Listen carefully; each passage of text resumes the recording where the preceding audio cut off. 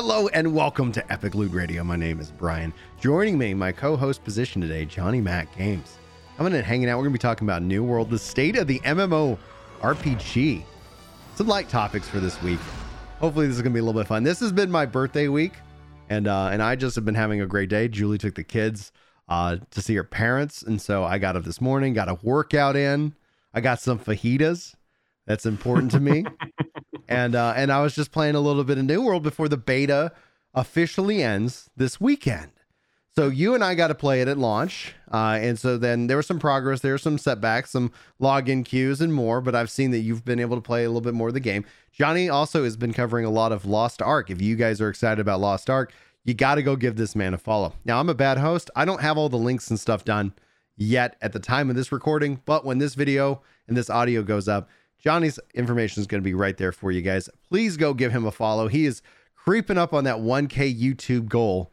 And once, like even outside the watch time, I don't know where you are in terms of YouTube partner and watch time, but that number opens up a lot of really key features, being able to tag different channels and things like and that. So honestly, if you like anything he says, please go follow this man, and his links and information will be in the show notes. But Johnny, welcome back to the podcast. How is life going, and how's the last couple of weeks been for you?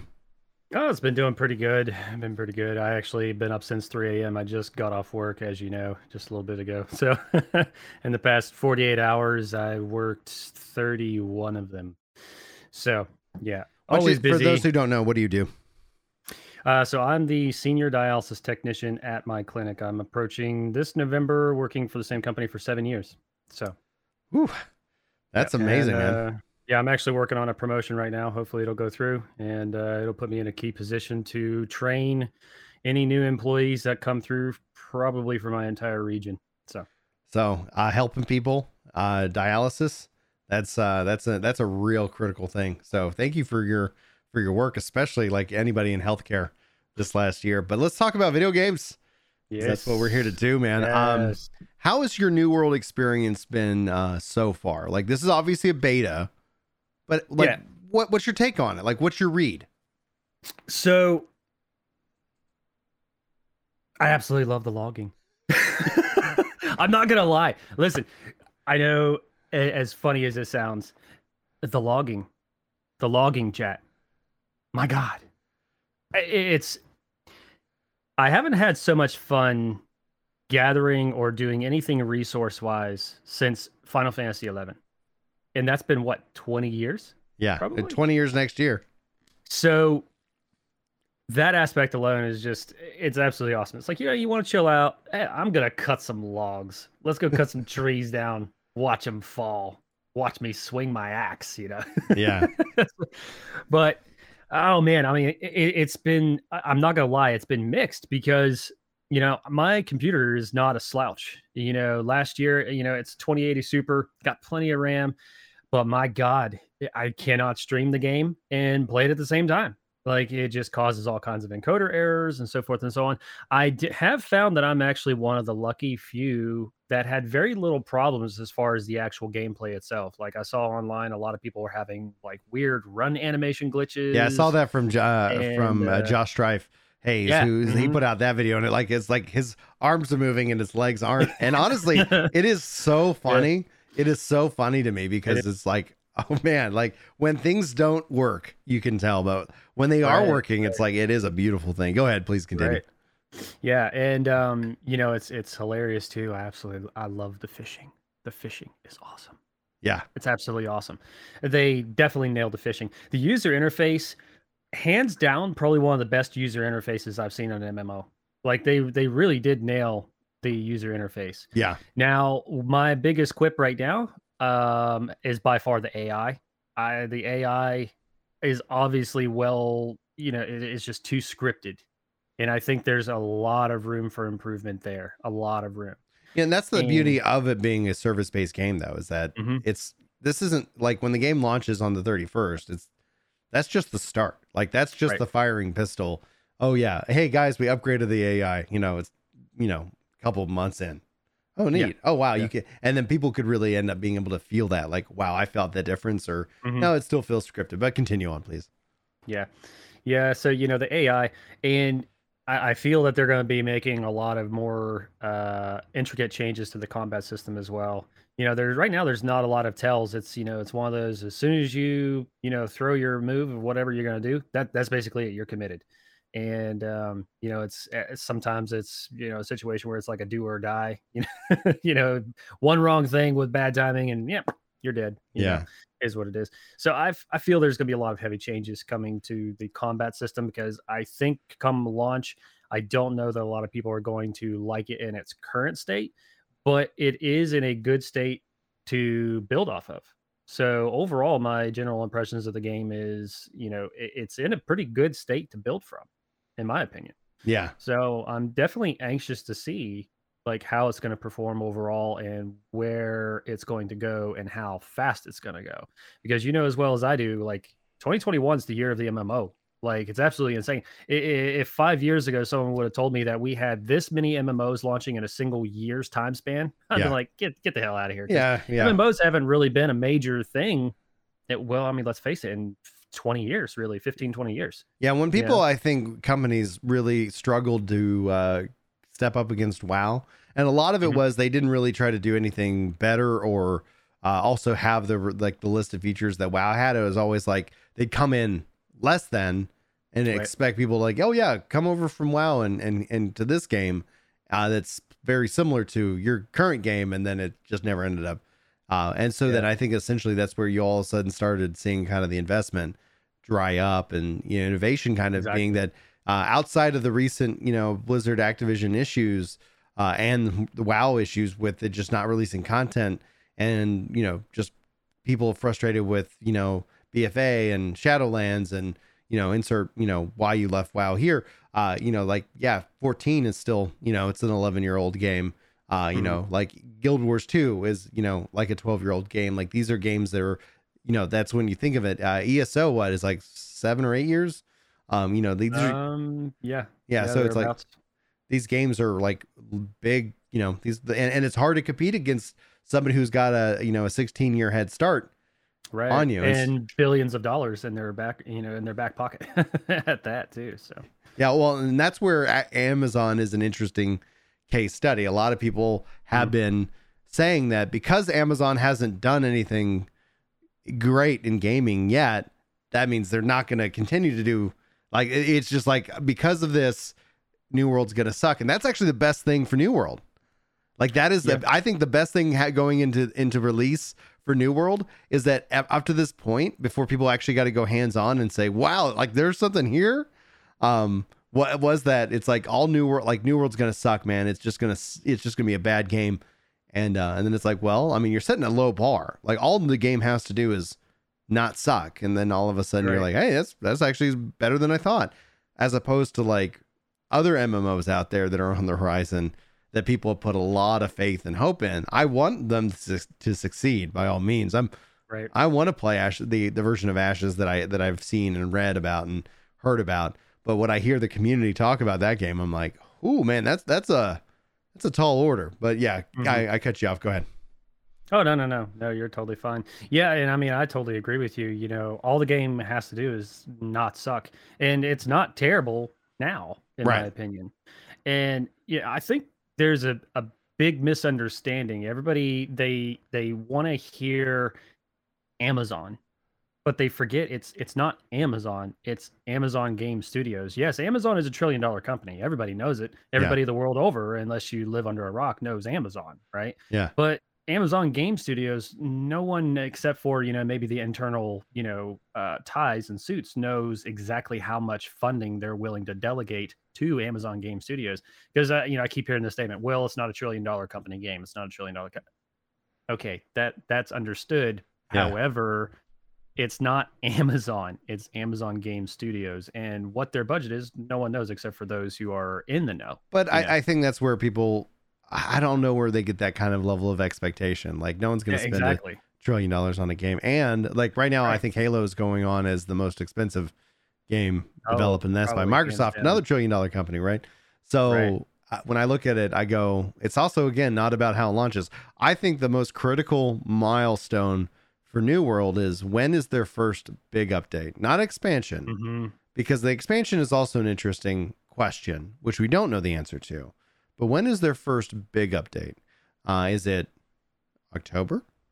Is it November? Is it 2022? You know, like the longer that gap becomes, the easier it is for the player base to be like, okay. So that has to either be commuted and committed to, or surprised and delivered consistently. So Right. What do you think? What would be the best first update for this game? So my opinion on that is that if they plan on not losing any momentum, because Lost Ark, which already has a proven player base, a very loyal player base, there's actually a huge player base here in North America for playing the foreign versions of the game. You know, I myself, I play the Russian version, and there are still other North Americans that play the Korean version, Japanese version. You know, they're there and they're ready. Like they are burning ready to jump over, and it's slated for October, and it will launch in October. The beta actually went extremely well. From my understanding, from those who are in the know, that beta was fantastic. But that was to be expected because they've already got a polished version of the game anyway. So all they're really doing now is just localization, which really is not much of anything. It's and servers, right? One of the things that I think the only thing I could think that would make Lost Ark a better experience is a local server in my native language. I really enjoyed Lost Ark. I've been seeing that it's up for pre-order right now, and the different kind of packs options, and I'm just like, all right, Brian, just wait. yeah, I dropped $100 on the platinum one. Yeah, you know? But so with Lost Ark launching in October, if they want to be able to retain their share, so to speak, because they're trying to weasel their way in through a very narrow crack, which is appealing to a niche market right now. Because right now, the MMO populace is scattered to the four winds. You got a huge congregation that have flocked to Final Fantasy 14, and of course you got the Final Fantasy 14 loyalists, but there's still a bunch of people. I mean, even Asmongold himself isn't truly dead set on any MMO right now. Right. He's got his little feelers everywhere. He's got fingers in he's got his fingers in all the pies right now. Yeah. Well, especially with the way Blizzard's going, like at some point you're like, well, what am I doing here? And he says he's not gonna quit. And then I'm like, well, how far is Blizzard willing to push that theory? Yeah. And I'm with you on that. I mean, and it's hilarious too, because I actually watched one of his latest videos where he was going over a couple of their tweets, and they're like, oh, we're taking this NPC out that was pretty much bad for the game, got some really bad PR because it was based off a previous employee who was known to have done some very bad, heinous things. And he was absolutely right whenever he said, they're just playing the part. They're taking important social issues and they're putting a PR spin on it and trying to make themselves look good. Well, in his words, and not to steal the words right out of his mouth, but I'm going to quote him, just do the effing thing. Like, get the work done. If you're really that legitimately concerned, just get the work done. Yeah. And earn the respect of your player base, whom, this particular issues, because it's compounded, it's important to them. So if you really care about your player base, just get the work done. Stop grandstanding and patting yourself on the damn back with multiple arms and just get the work done. We got rid of spit. We did it, guys. Mission achieved. Mission fixed. Absolutely. Which people have been asking for that NPC to be removed for a long time anyway, and they just ignored it. Yeah. So it's sad. It really is. Now we're a few minutes into the podcast, and I should probably give some thanks to all the support the podcast gets. WG Productions, Keelan, dropping the podcast legend membership over on Ginger Gaming Radio. Guys, if you follow the channel and you want to help support the podcast themselves, that is one way that you can do it. Also, thanks to Luke for his generous support and allowing the podcast to be broken up in MP3 formats directly. So if you guys are interested, you can actually subscribe to the podcast wherever podcasts are found. Search Epic Loot Radio, and it's the audio is brought to you as soon as it's done recording. So probably a little bit later today, once I'm done playing some Final Fantasy after this, y'all can see it. So again, WG and Keelan, thank you for being legends. You guys make it possible. The idea behind that is that essentially, rather than having kind of a big drive once a year to help cover the cost of the show, that it's like, if you guys want to just kind of help make that just kind of a sustainable thing, that's one option that you guys can do it. Now, Brendan is talking about here in chat right now saying, the only thing that worries me about the success of New World is the microtransactions and the Pope. We'll just say the Pope himself, a big fan, Pope Francis, I don't know, says that if they monetize the Zoth, I'll be very disappointed. What do you think about the potential for microtransactions, and where do you draw the line? This also applies to Lost Ark. Yeah, so it's interesting. You know, I've actually had this discussion with several other content creators, and it's all based off of your own personal definition concerning your game of choice, right? Yeah. So you've got your, there's only so many ways that you can actually earn money in an MMO. And let's face it, guys. I mean, the purpose of making a game is to ultimately make money. You have to make money. So the question is, okay, how are we going to? You don't have to, but if you want to, if you want to be around, if you want to have food on the table and not be eating ramen noodles that some stranger tosses you, yeah, you got to make money. So you have one of three models: subscription, like Final Fantasy 14, and those aren't coming back. Like, right? I don't see any MMO launching with this. I could see one launching with the subscription and a cash out, but I don't see just the sub only model existing. Right. Well, and actually, let me recant on that. There's really actually four modes, because the ancient way of doing things was subscription as well as the box purchase. World of Warcraft did that, and so did Final Fantasy 14. There was the initial cost, and the way things have eventually progressed. Like I remember, and you probably, I know you remember, Brian. 15, 20 years ago, whenever the free to play stuff started to creep up, it was frowned upon. They were always considered grinders and pay to win, and so forth and so on. Yeah. So you've got the box purchase, and eventually the one who really broke the mold on the traditional MMO really was NCSoft with Guild Wars. Yeah. You purchased Guild Wars, and that was it. It was free to play after that. It was fantastic, and it was well received, and everybody took note of that. And then from then on, the model was never the same. So then you have free to play, which we've already discussed.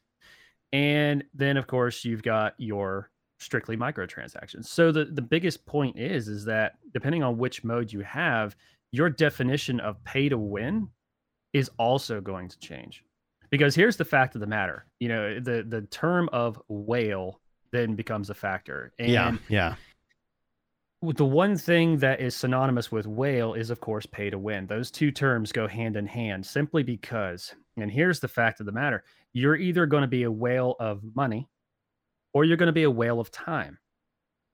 You either have a lot of time and you don't have to spend any money to progress or, secure any gear that you might not have time to acquire. You might be, you might be a surgeon and you work 120 hours a week and you have all kinds of money and you can just throw all this money so that way you can have fun with the game and have an engagement with that game the way you want to. But then there's the other side of the coin. You might be a 17-year-old living at home. Maybe you're not in school, or maybe you're transitioning from high school into college, and you have all the time in the world, but you don't have much money. So either way, you're paying to win in some aspect. You're either paying with your time or you're paying with your money. The biggest issue is that depending on what MMO you're playing, you have to have a bar set. And that bar is always going to be fluctuating depending on what model, for monetization that game has. And that's one of the biggest scrutinies that Lost Ark has had here lately is that, it's a free to play game. You don't have to buy it. You just download it and then they have their microtransaction shop. But once again, they're in the business to make money. So how do you suspect that they're going to make money if they don't have microtransactions?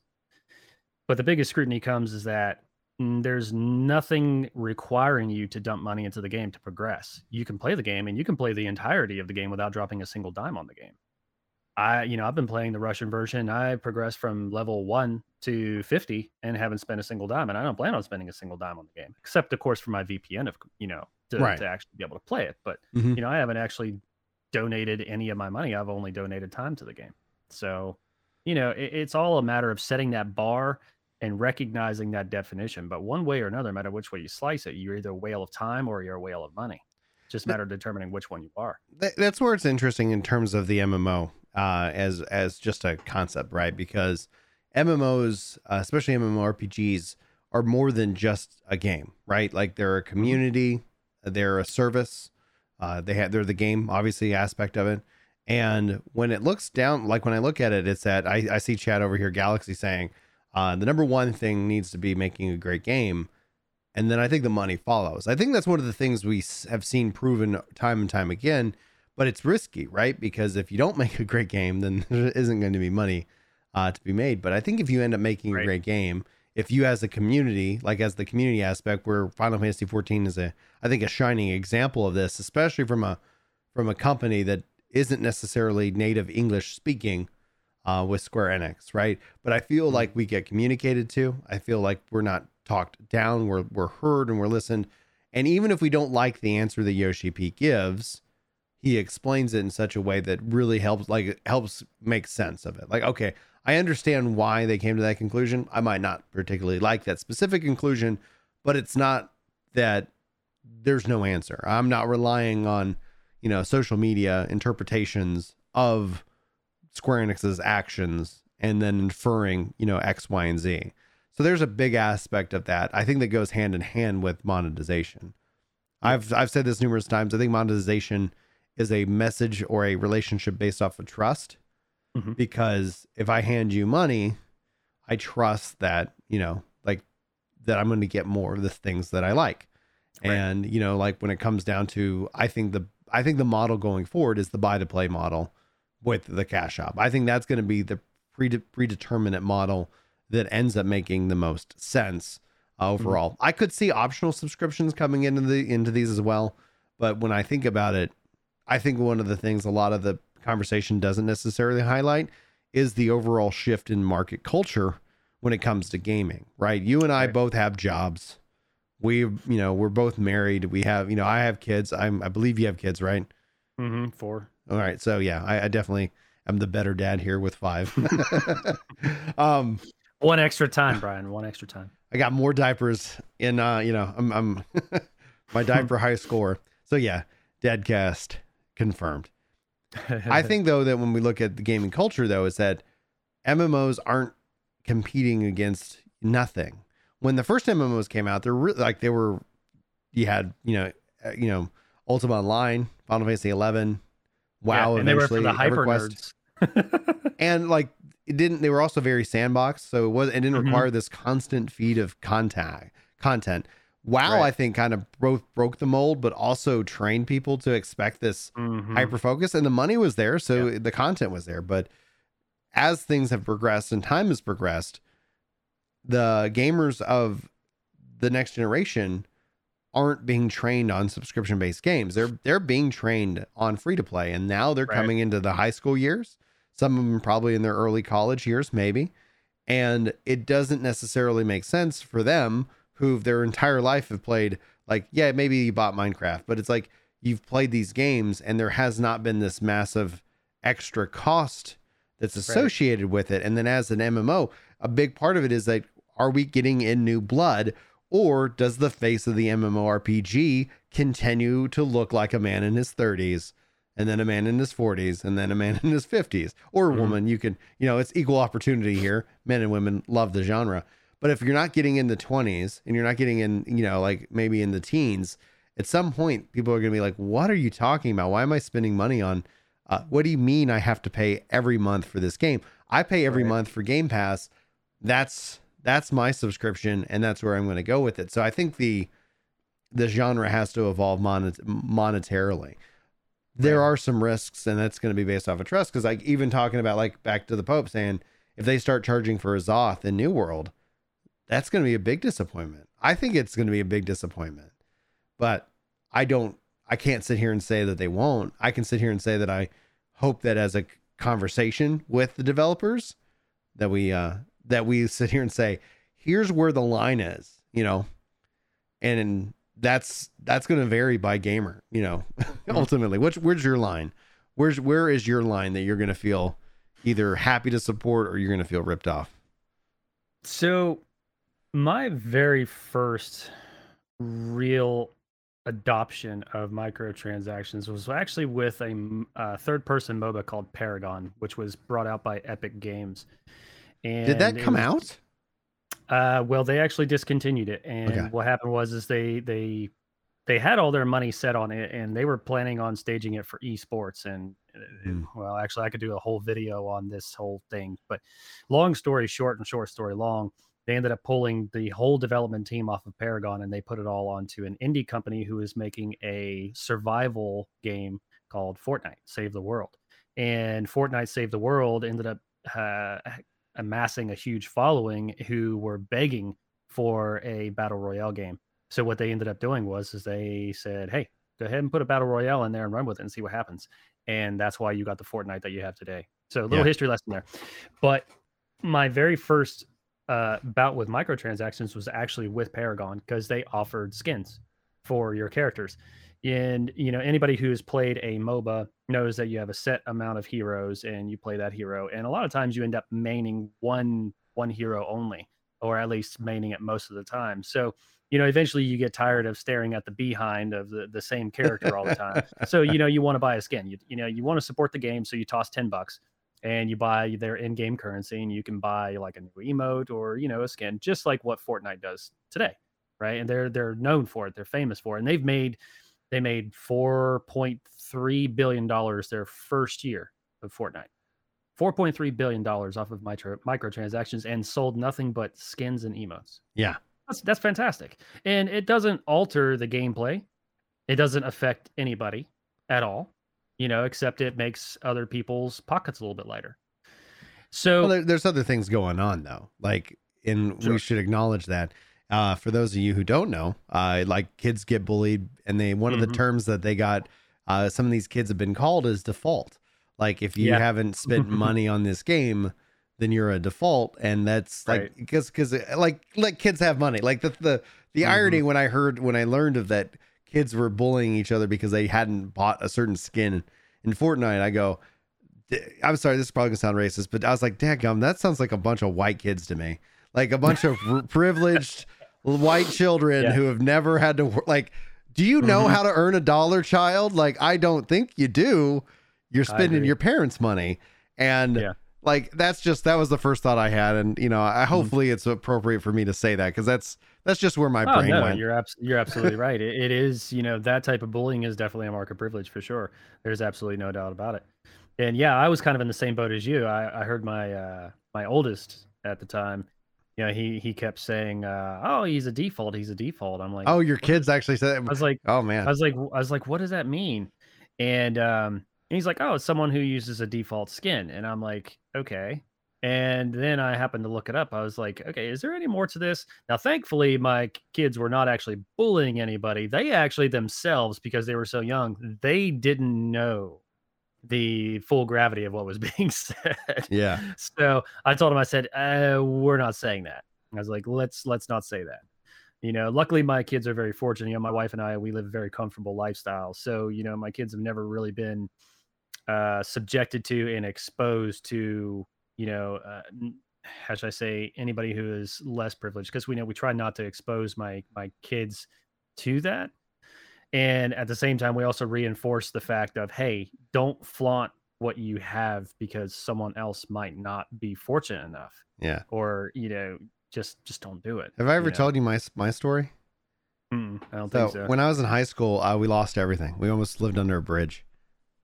And I am so thankful for that, because Yeah, I bet. I grew up like, and it was like wanting for nothing. I remember like, we're going to go on a family trip. We gotta go on a plane. We got to go spend this thing. And like, it was harder on my dad. Like I know for a fact, like he took it really hard, as I think I would, in that regards. Cause no matter what, you're going to feel like I failed, etc. It's an interesting story. So like we don't need to get into it, but it's like, it's such an interesting thing for me to experience. But having lost everything, been on food stamps and charity, having also been at the country club growing up, like, it's like, I've seen both sides of it. And I'm for me, like, I'm just glad that I've had both experiences, because I know what it's like to not eat, and I know what it's like to go without. And my mom experienced that to even a greater degree than I ever. And like when I hear the stories of my mom's child, I go, like, she's iron. She's an iron woman. Anyway, it's That's just pretty like, awesome. yeah, you know, so it's like, yeah, I'm, Yeah, I'm right with you. You know, I know what it was like. I grew up poor. You know, yeah, I too know what it was like. You know, growing up, I think I had like two, maybe if I was lucky, two sets of footy pajamas. Other than that, I wore my sister's t-shirts. You yeah, know, they were long nighties. You know, basically, and you know, we lived in a man. It wasn't even a 500 square foot 2-bedroom house, and we had 4 kids. You know, living in the house. I shared the bunk bed with my brother or my sister. You know, from time to time. You know, but it was funny. You know, things were different back in those days too. You might not even been fully aware that, you know, you were poor. You probably recognized that you lost a lot of things and stuff like that. But like myself, I never even realized that we were poor to a certain extent up until maybe I got older. But I you know, was it I was one of those was things. aware from like the stress that my mom communicated to me, you Mhm. know, because I was the oldest in that regards. For me though, and like it was real critical, was like you just find the good in all the and, like you have to make a mental choice. It's like kind of trying to Right. even remap you how you think, Hmm. because it's like, well, Absolutely. you know what, things are hitting the fan. What's the good that I can find? So we ended up thankfully not living under a bridge. My mom, like it was pretty Yeah. tight. Like we didn't know where we were going, and my mom was able to locate a place for us to stay, and so we moved into like a trailer park. We didn't own anything, and it had air conditioning. Big luxury. Especially back in those days. Yeah. In Texas, Yeah. it's like I was like, we got air conditioning. What do we have Right. to worry about? Right. You know, and it was like, you know, and it's through that experience. Like it's funny when I hear these kids complain. And it's Hmm. like honestly, my kids aren't like Maddie like so like back, and this is all this is a long ass microtransactions conversation. So we're sitting here, and it's like I would rather spend $40 on a game rather than hand my girl my phone, my daughter, and she played like this free to play game that she, like, okay, download it, and I was like, okay, it's like you build a fort and whatever, and then it constantly is asking her for money. Hmm. And I'm like, is there an option on this game that I can just send you? Because she likes it. And I'm like, you know what? Like, you know, I always weigh, you know, should I do this? You know, should I, you know, okay, it's her birthday, or okay, no, we're not Right. going to, sometimes to say no, sometimes it's okay to say yes. Is there an option that I can just give this game $40 and it never asks her for money again?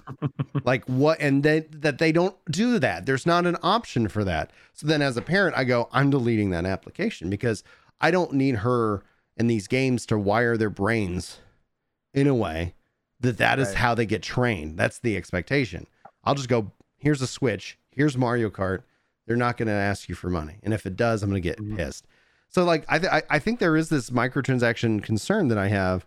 And I think that's how the generations have been, you know, that are coming to replace us have been raised.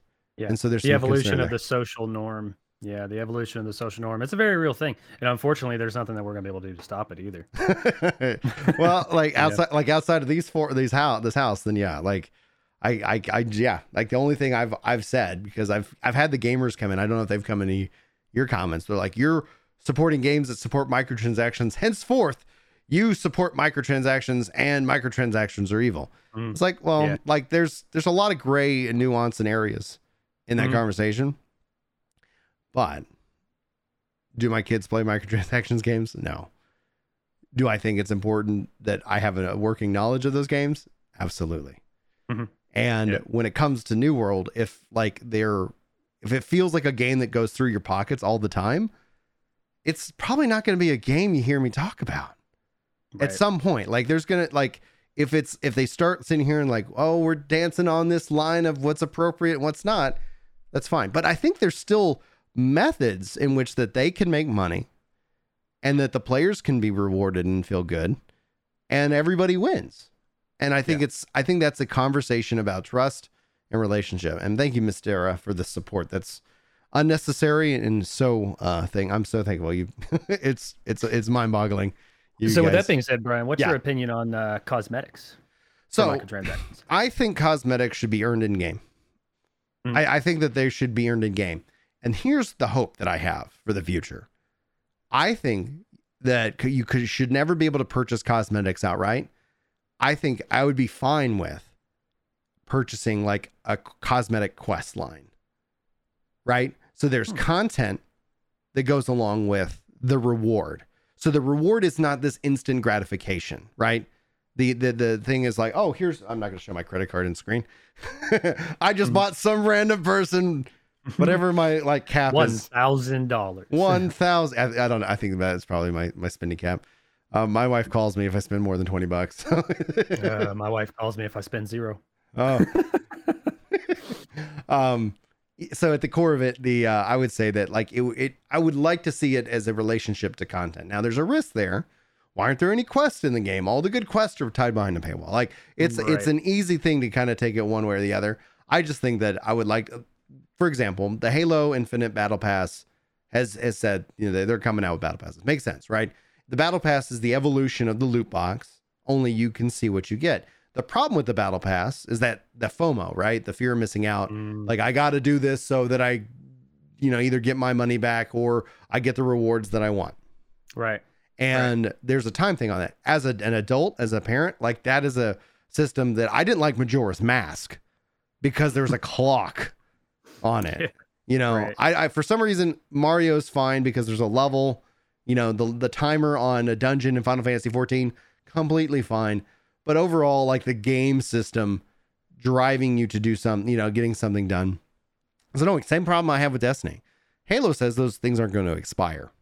And I go, oh, you mean I can go ahead and purchase the battle pass, or in theory, being that they don't expire, they could sell me a bundle of the battle passes. Let's say I come into Halo 2 years later and I want to say, hey, what have I missed? And they're like, oh, here's all this stuff that you can go and opt in. You set which battle pass you want to grind on, and then you grind that battle pass, and here's the reward track. So it works on my schedule and not on their schedule. Ding. So New World's talked about having a battle pass. I go, that's great. That I have no problem with that. But also look what Halo's doing. Don't put a timer on that battle pass, because that's good. Battle pass and you can work on it when you want. On it when you want. It's a grinding game. It's an RPG. Like I might feel like honestly, I think at the end of the day, like, because I don't think Destiny's battle pass is a hard grind at all, but it's just for the fact that it expires. I go, F this noise.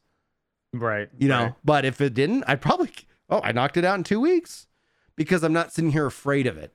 I'm not sitting here going like, oh God, if we have another baby, I know I'm going to get off the train, Right. It's like, and so it's same kind of thing with this. What do you think? Well, like, what would be the best system for you? I mean, I actually really like that.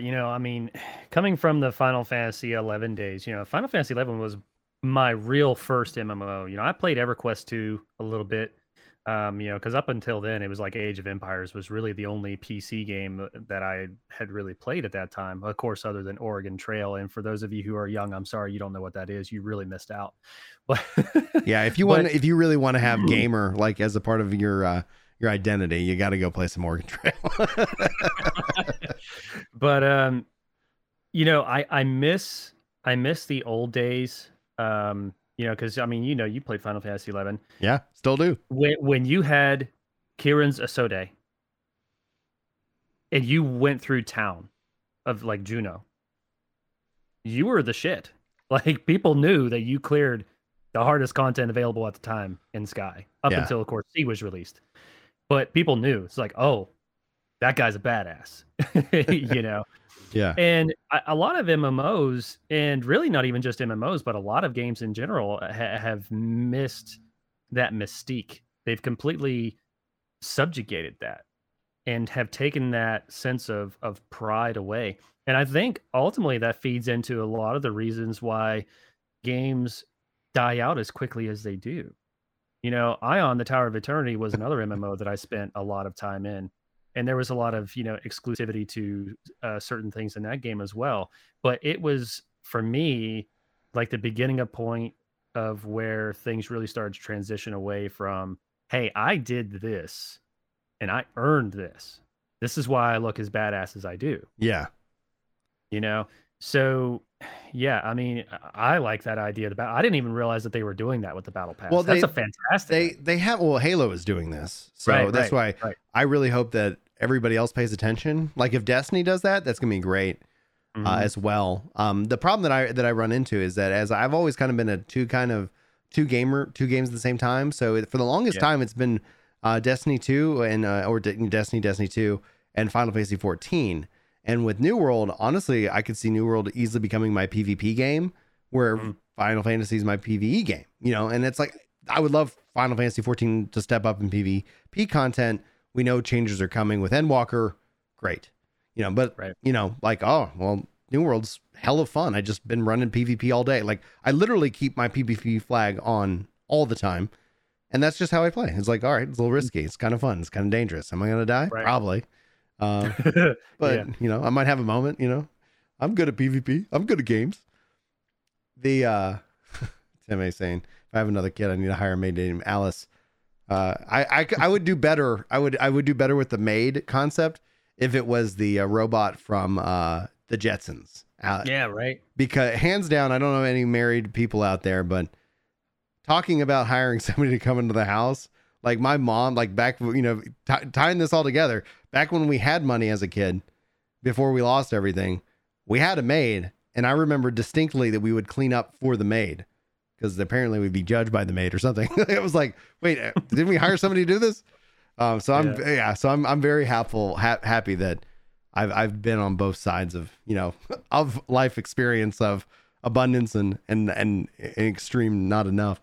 But yeah, like if robots come in, you know, and that becomes a thing, yeah, absolutely, you know, like that'd be wonderful. We'll have to go from there. But yeah, Battle Pass. I hope Halo changes it. I hope everybody else goes, that's the model. We got there. Because the loot boxes were fine until they weren't, right? Nobody really complained about them. People would be like, all right. They were cheap. You never know what you were going to get. And they made crazy money. And then EA took it too far, as EA does, right? And I think it was the combination of EA and Star Wars together that really kind of said, this is bad. But then the Battle Pass kind of came the model, and it had the FOMO, which really benefits the people who have too much time. It's that try to get people to spend time or money. But either way, you're making bank, right? But I think with Halo, it has to be free. That's like, at the end of the day, like these games are competing against games that are free. Right. So you like can't Warzone. Right. Yeah. Like, oh, you want Halo to be a thing and you're going to charge money for it and you're only going to be on one platform. Thankfully, Infinity is changing that narrative. And I hope that everybody else kind of picks that up. And then the fact that New World's talked about battle passes is part of their discussion, you know, because they're still trying to like find what that, you know, that communication is. Are you afraid though? Because like we've talked a lot, this has been a heavily microtransaction focused, you know, conversation, but I see a lot of fear in when people bring that question up. Are you afraid of Amazon stepping over that line and making this a whale hunter style MMO? I think my biggest fear is them not using their head strategically. Because let's face it, they haven't had the greatest history with game launches right now. Yeah. You know, they really haven't. You know, they canned Crucible because it failed. They canned the Lord of the Rings game because they just simply couldn't see eye to eye with the other company. And they were kind of, you know, throwing pies and this, that, and the other. So that doesn't stand well, and it doesn't bode well for their communication ability either. So it's interesting because I almost feel like their underwriting of Lost Ark was a very, very smart strategic move because it allows them to generate revenue from the gaming industry whilst also primarily publishing their own game. And if they're going to succeed, they need to take notes from Yoshi P. Definitely. Because that man, I was there on ground zero with Final Fantasy 14 1.0. Yeah. That letter he wrote to us on New Year's? Yeah. I was part of the closed alpha test of Final Fantasy 14 1.0, I said then, and mind you, I had 3.5 years of actual playtime in Final Fantasy 11. So Final Fantasy 14 was something I was really looking forward to for years. Mm-hmm. I came out of that alpha and I immediately told my buddies, I said, don't even get excited. Because I said, this game is going to be terrible. Mm-hmm. And they were just like, how could you say that? I'm like, trust me, it's going to be bad. And it was. Yeah. It was dog doo-doo. It was absolute dog doo-doo. It blew my mind that they were so arrogant to think that they could pawn that garbage off onto the fan base. It's like, what year did that come out? I don't even remember what year that came out. But I remember 2010. thinking, yeah, 2010. I remember thinking they had better games in 2001. Yeah. Like, it was unbelievable. So for the fact that Yoshi P, and I mean, you can't tip too many hats to that guy, and you certainly can't tip not enough hats to that guy. Yeah. I mean, he had a mammoth, the Mount Everest of undertakings, and really the story of Final Fantasy 14 in general is like probably the biggest Cinderella story of our time, as far as MMOs go, or any game for that matter, any game. He did what everybody thought was going to be completely impossible.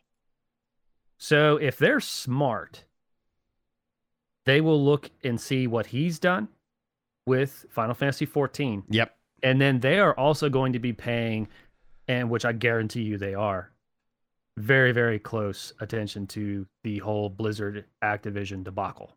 Yeah. Absolutely. The whole world is watching that. Anybody who is, even minorly tippy-toeing around the gaming segment of YouTube right now, I guarantee is getting something popped up on their screen about Blizzard Activision. I guarantee it. Right. So those two elements, it's funny because really they couldn't have happened at a better time for Amazon. Ooh, I know. Right? So the timing is absolutely impeccable. It's all a matter is if they're smart enough to seize the information that's there. And as you eloquently put, just not suck. Yeah. That's it. Here's why I'm not afraid. If they mess it up, there's other great games out there. Mm. It's going to suck because it's like I think when people look at an MMO, they want a community, right? Yeah. Okay, great. But communities go beyond a single game anymore, especially with Discord and heck, content creation, right? But at the end of the day, I'm $40 in. Okay. Do I get a year out of that? Do I get 5 years out of that? Now, the longer that goes, the more invested in the game I am. Yeah, the harder that's going to be. However, if they're following the Yoshi P model and, building that trust, that's a conversation, right? Hey, we're thinking about doing X. Oh, when we think about it, this is how we think it's going to go and it's not going to be good. Okay, well, we're going to change it. How about this? That's what I'm looking for in a game. And that's what I'm getting from Amazon. Up to this point, I feel like they have been listening. They've been communicating. And they've been able to make adjustments and changes. Obviously, this is an alpha, right? Now we're in beta, so it's like, okay, cool. Here's where we're going. That's why I'm not afraid of investing in New World. That can always change. It could change with anything. We've gone through that change with 14 already and came out better for it in that regards. And so I think that's kind of the core aspect. My ideal model for them, for Amazon, for New World. Here's what would make me the happiest of a gamer when it comes to New World. A yearly expansion model. Every year, new expansion. It doesn't have to be the biggest, boldest, statement. New expansion once a year. Then, between that, every 3 months, you're looking at, it could be 3 to 4 months. So you think about kind of 4 big updates with the kind of the expansion. You have kind of the bigger update. You have a battle pass, et cetera. So you sell those. So you're getting, additional revenue. And you can also have your cosmetics the way they've got it. Purely cosmetic based, right? The way they've got it. No pay for speed, no pay for travel, no pay for, there's nothing that I can spend money on that gives me an advantage over anybody else in the game, because that means there's nothing that anybody else can outspend me on. I'm not a wealthy man, we're doing okay. But yeah, I got bills and there's a budget and it feels like every month we're just right on that line. Oh man, we spent too much money. Okay. What do we gotta cut from this? And, adulting is real, but Like, as long as nobody can outspin me, I'm not going to ever outspin anybody, then I think there's that balance, right? So then if I choose to opt into the battle passes, I think honestly what you do is that you have the expansion, and then you have the bigger version of the expansion, which includes your seasonal battle passes for the year, right? And then you just do that. Boom, boom, boom. You pay for your content, you pay, and then if you want to support the game in other ways, I saw a really kick-ass looking rabbit that you can buy as a housing furnishing, and somebody put it outside their house, and I was like, that's really cool. I don't think that the game needs to be, I would say like 10% of the cool stuff could be in the cash shop, as long as 90% of the cool stuff is in the game. Right. And you have that model, and it's like, I'm happy to play. I'm happy to support. This is great. I'm really glad I got a podcast that talks a lot about New World. Like, absolutely. This is fun. And that's the ideal model that I think. And if they can hit that, I think that's important, because I think the first real litmus test for New World is that first update. When Absolutely. Is it? What does it include? And my personal hope is that it would be really cool if they introduced a new weapon in one of those updates. Because then all of a sudden it's like, for the people who are hardcore grinding, they're like, I got all the skills, I'm level capped. It's, it's November. And then it's like, oh, but do you have a greatsword? What? Right. It's like, that's exactly what I was kind of surprised. I was actually really surprised that they didn't have greatsword in there as one of the, basic weapons. I was like, that's kind of interesting. Some people have it rumored to come out at launch. And I honestly just say, like, just deliver a smooth experience. And then outside of launch, do that with the first big update, because there's plenty of things for people to do for the first 4 months, outside, and then the war stuff will carry over, and player driven, experiences will drive people forward. But then all of a sudden it's like, yo, new weapon. Whoa. I don't think they need to deliver a new weapon with every update, but I think that will be something that's exciting, because all of a sudden it's like, oh, I always won the great sword. Oh, what's the next weapon they're gonna offer? And they're already got Twitch integration. I think there's some really interesting moving things that are happening, and a lot of the things that I think New World will capitalize on is as the game speaks to those who don't enjoy Final Fantasy 14, because they exist. Like, they're not wrong. There's not, like, if you like the game, you don't like the game, like that's great. Like, as long as you've tried it and you've formed your own opinion. Like, I don't like this game because so-and-so reviewer said it was awful. Okay. That means nothing to me. Like, go on, move along, you random person. Right. But, forming that, I think is important. That's all I've got. It's been a huge microtransaction. What weapons would you like to see added to New World?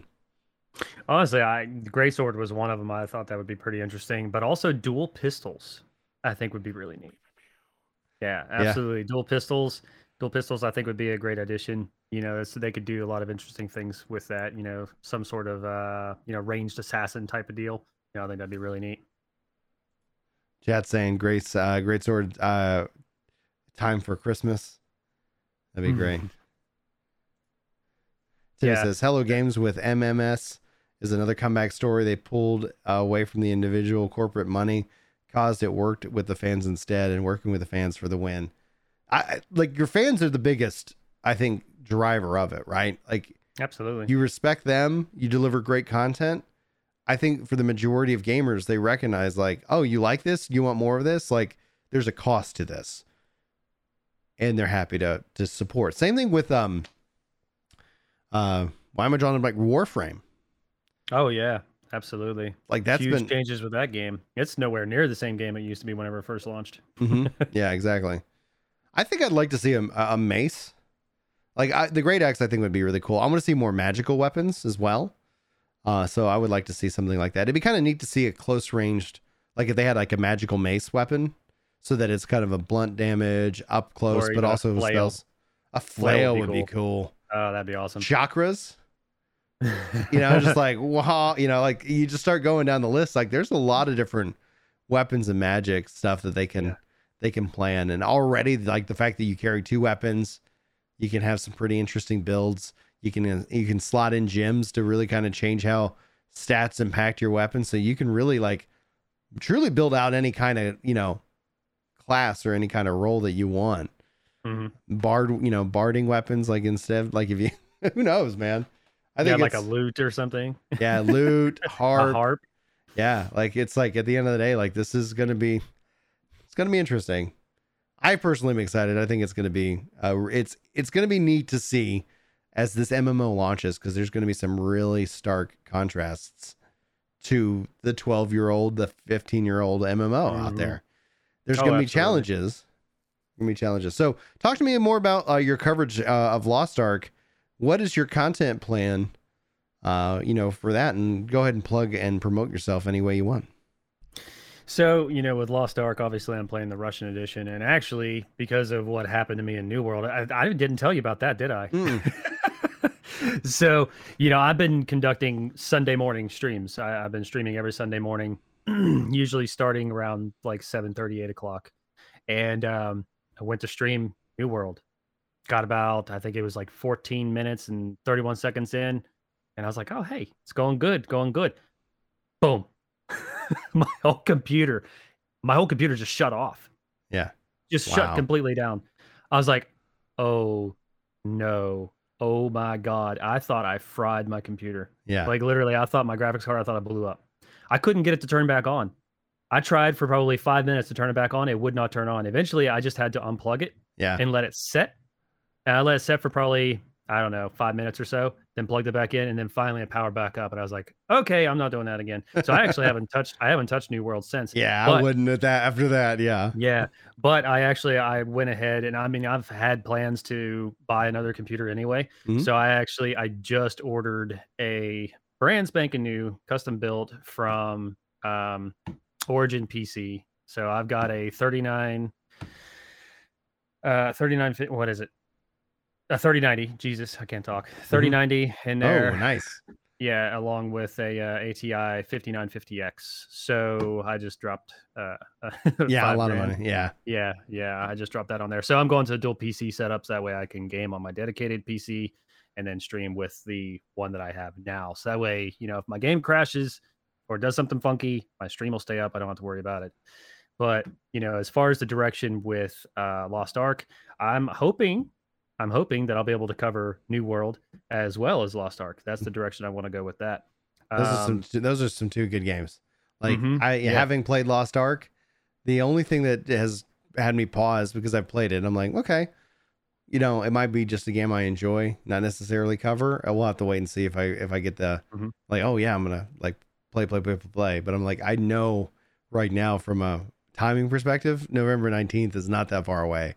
Right. Yeah, mainly I've just been focusing on streaming it more than anything. Because right now with the Russian version, it's like I can't really say anything that hasn't really already been said. And really, it's kind of hard to pick apart anything that is truly going on because obviously it's a pretty loose English patch. So you don't know exactly how accurate the information really is. And I mean, it's obvious that some of those translations are like, I don't think that's necessarily what she's saying, right? But it's still fun. The grind is fun. The mechanics are great.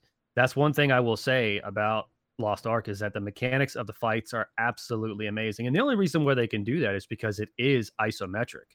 Yeah. And as of the last trade show where they were going over the next big update for the game was that their art team and just their development team, they have been soaking in tons and tons of time in turning Lost Ark around a new corner. They're looking to do something so ambitious with the next raid that really hasn't been done in the genre before. The phases that they have in raids right now usually are 3 distinct phases. And a lot of these phases, like I think the 2 upper raids, like they're like 45 minutes a phase for 3 phases. And no one's really attempting them because they're so damn hard. So they're toning that back a little bit, but they've introduced the save point system where whenever you clear one phase, then you can come back to it later. Kind of like what the Bahamut raids were, in Final Fantasy 14, the Binding Coil. Yeah. Something like that. But the next raid that they're going to be introducing with this next big patch it's like 6 distinct phases. So it could take you like a whole week to get through the whole raid. Wow. So yeah, pretty interesting. But if anybody's never really seen what a raid looks like with Lost Ark, Lost Ark is just it's so bizarre, Okay. really, how they do it. You know, it's isometric at first, Yeah. but their cutscenes are like you're watching something out of Final Fantasy Oh, 14. I know. Like it's insane. It's absolutely gorgeous. Yeah. And the way they seamlessly transition from the isometric point of view over to that, cutscene point of view where it's cinematic and it just looks amazing. And like I can't tell you how many times I've been on live stream and it's like, whoa, okay, that's a big ass dragon, or something to that, that level of detail. It's just absolutely amazing to me.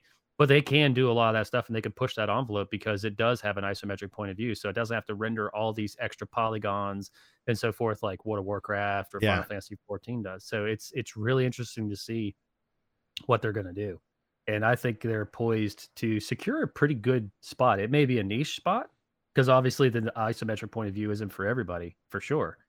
But I think they're going to have a pretty solid following here in the United States. And in my opinion, I think they're going to be a really big contender for the, one of the top 3 spots for MMOs in the United States. I like that it supports the controller right out the gate. Mhm. So I played Yeah, it non-controller, and it was like for the Korean version, I was like, yes, this is excellent. Feels good. It feels great. Feels great. And so I'm really pleased with that. I'm excited the fact that you're right. I think it's a good play by Amazon to be kind of the distributor publisher. I think also, especially when them testing out Amazon game, the cloud services, that's one of the things I've been really impressed by. They've had issues during a beta. A lot of that is for them to identify that, but overall, my experience has been very, very smooth. So if they can launch, here's the thing. Here's my final thought, and then I want you to promote the crap out of your streams and your channel. Is if they can launch and have a smooth launch, in my mind, that would be the first MMO to launch, first game as a service launch without massive catastrophe. That would set a new bar. Typically, the response that I see online is, well, it is the first week. It usually takes about a week. Yeah. And then it gets fixed.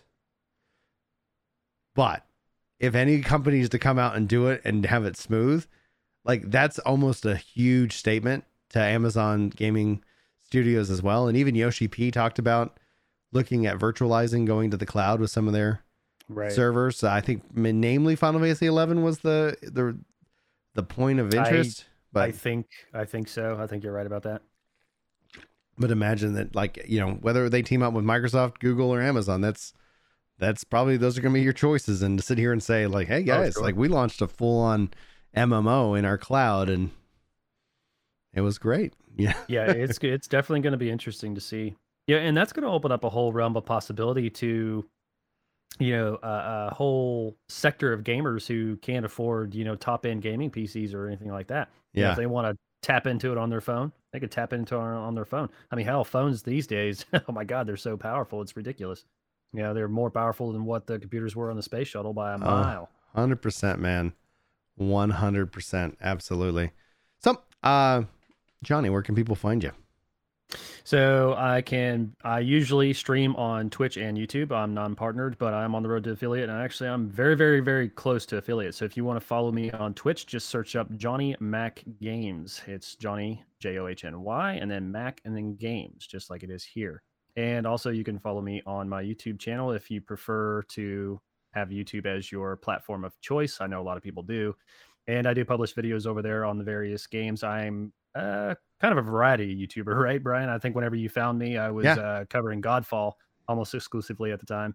But, I've branched out and so forth. You just got to play where your passion's at. You just got to play where the passion. Yeah.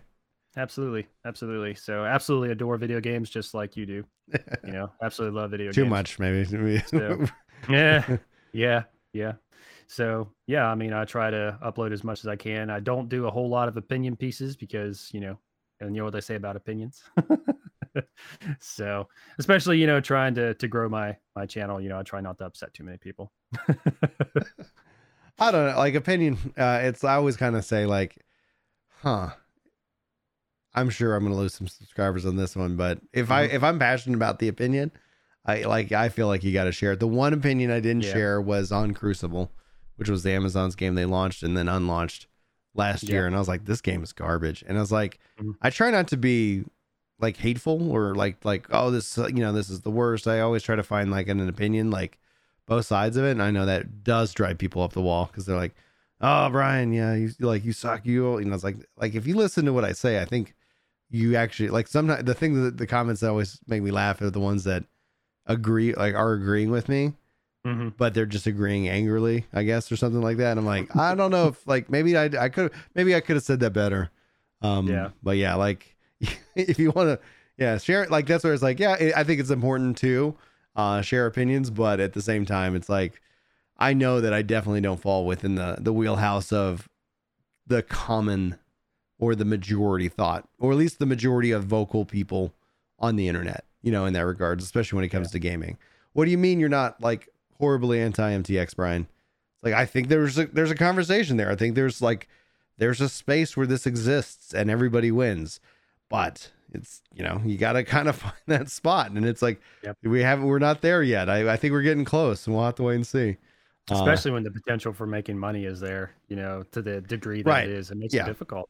It does, really does, because, you're like, well, I mean, especially with public traded companies, like they're beholden to the stockholder. Right. And then you get some CFO minded person. And I talk bad about CFOs pretty often. My dad was a CFO. I love my dad. It's not that anything against him, but him and he's the guy who kind of said this. He's like, son, like if you ever see a CFO take over a company, like you want to sell, you do not want to be involved with that company at all, because they're going to start nickeling and diming. Absolutely. And they're going to also pull the funding from the thing that gives it value. Like, and that's usually what you see. Like, oh, what do you mean we can save this much money a year if we don't pay our support people? And then our support sucks, and then nobody can buy our product. And then, and it's like, da. So you see that, and it's just like, you know, so it's like, that's where I kind of feel like that's where Epic Games went. They used to not be like that. They used to focus on putting out a very quality product, with Unreal Engine, and then all of a sudden they start getting really CFO/corporate minded. I think it's the CFO. Like CEO is the visionary. The CFO is like, and you need both, because you can't go and spend $1 billion if you only have, 100,000, like you don't want to sit here and be like, oh man, we're way upside down. But, and then at the same time, you're like, okay, things are going great. And then you put that, sometimes CEO steps down, CFO takes over for some reason. And it's like, that was fun while it lasted. All right, guys, that's going to conclude for this podcast of the day. I do appreciate you, Johnny. Be sure to go follow him. His links will be in the description of these videos. Be sure to also message me. Make sure I got your Twitch link as well, so that hopefully you'll get that affiliate partner or that affiliate deal here pretty soon. Guys, that's going to wrap it up for Epic Loot Radio, episode 29. Thanks for being here. Thanks for all the birthday wishes, by the way. It's been a fun week. I'm really happy that we got to sit down today, talk some video games, New World, Lost Ark. We'll have to get Johnny back on. Thank you, everybody. You're awesome. Be legendary.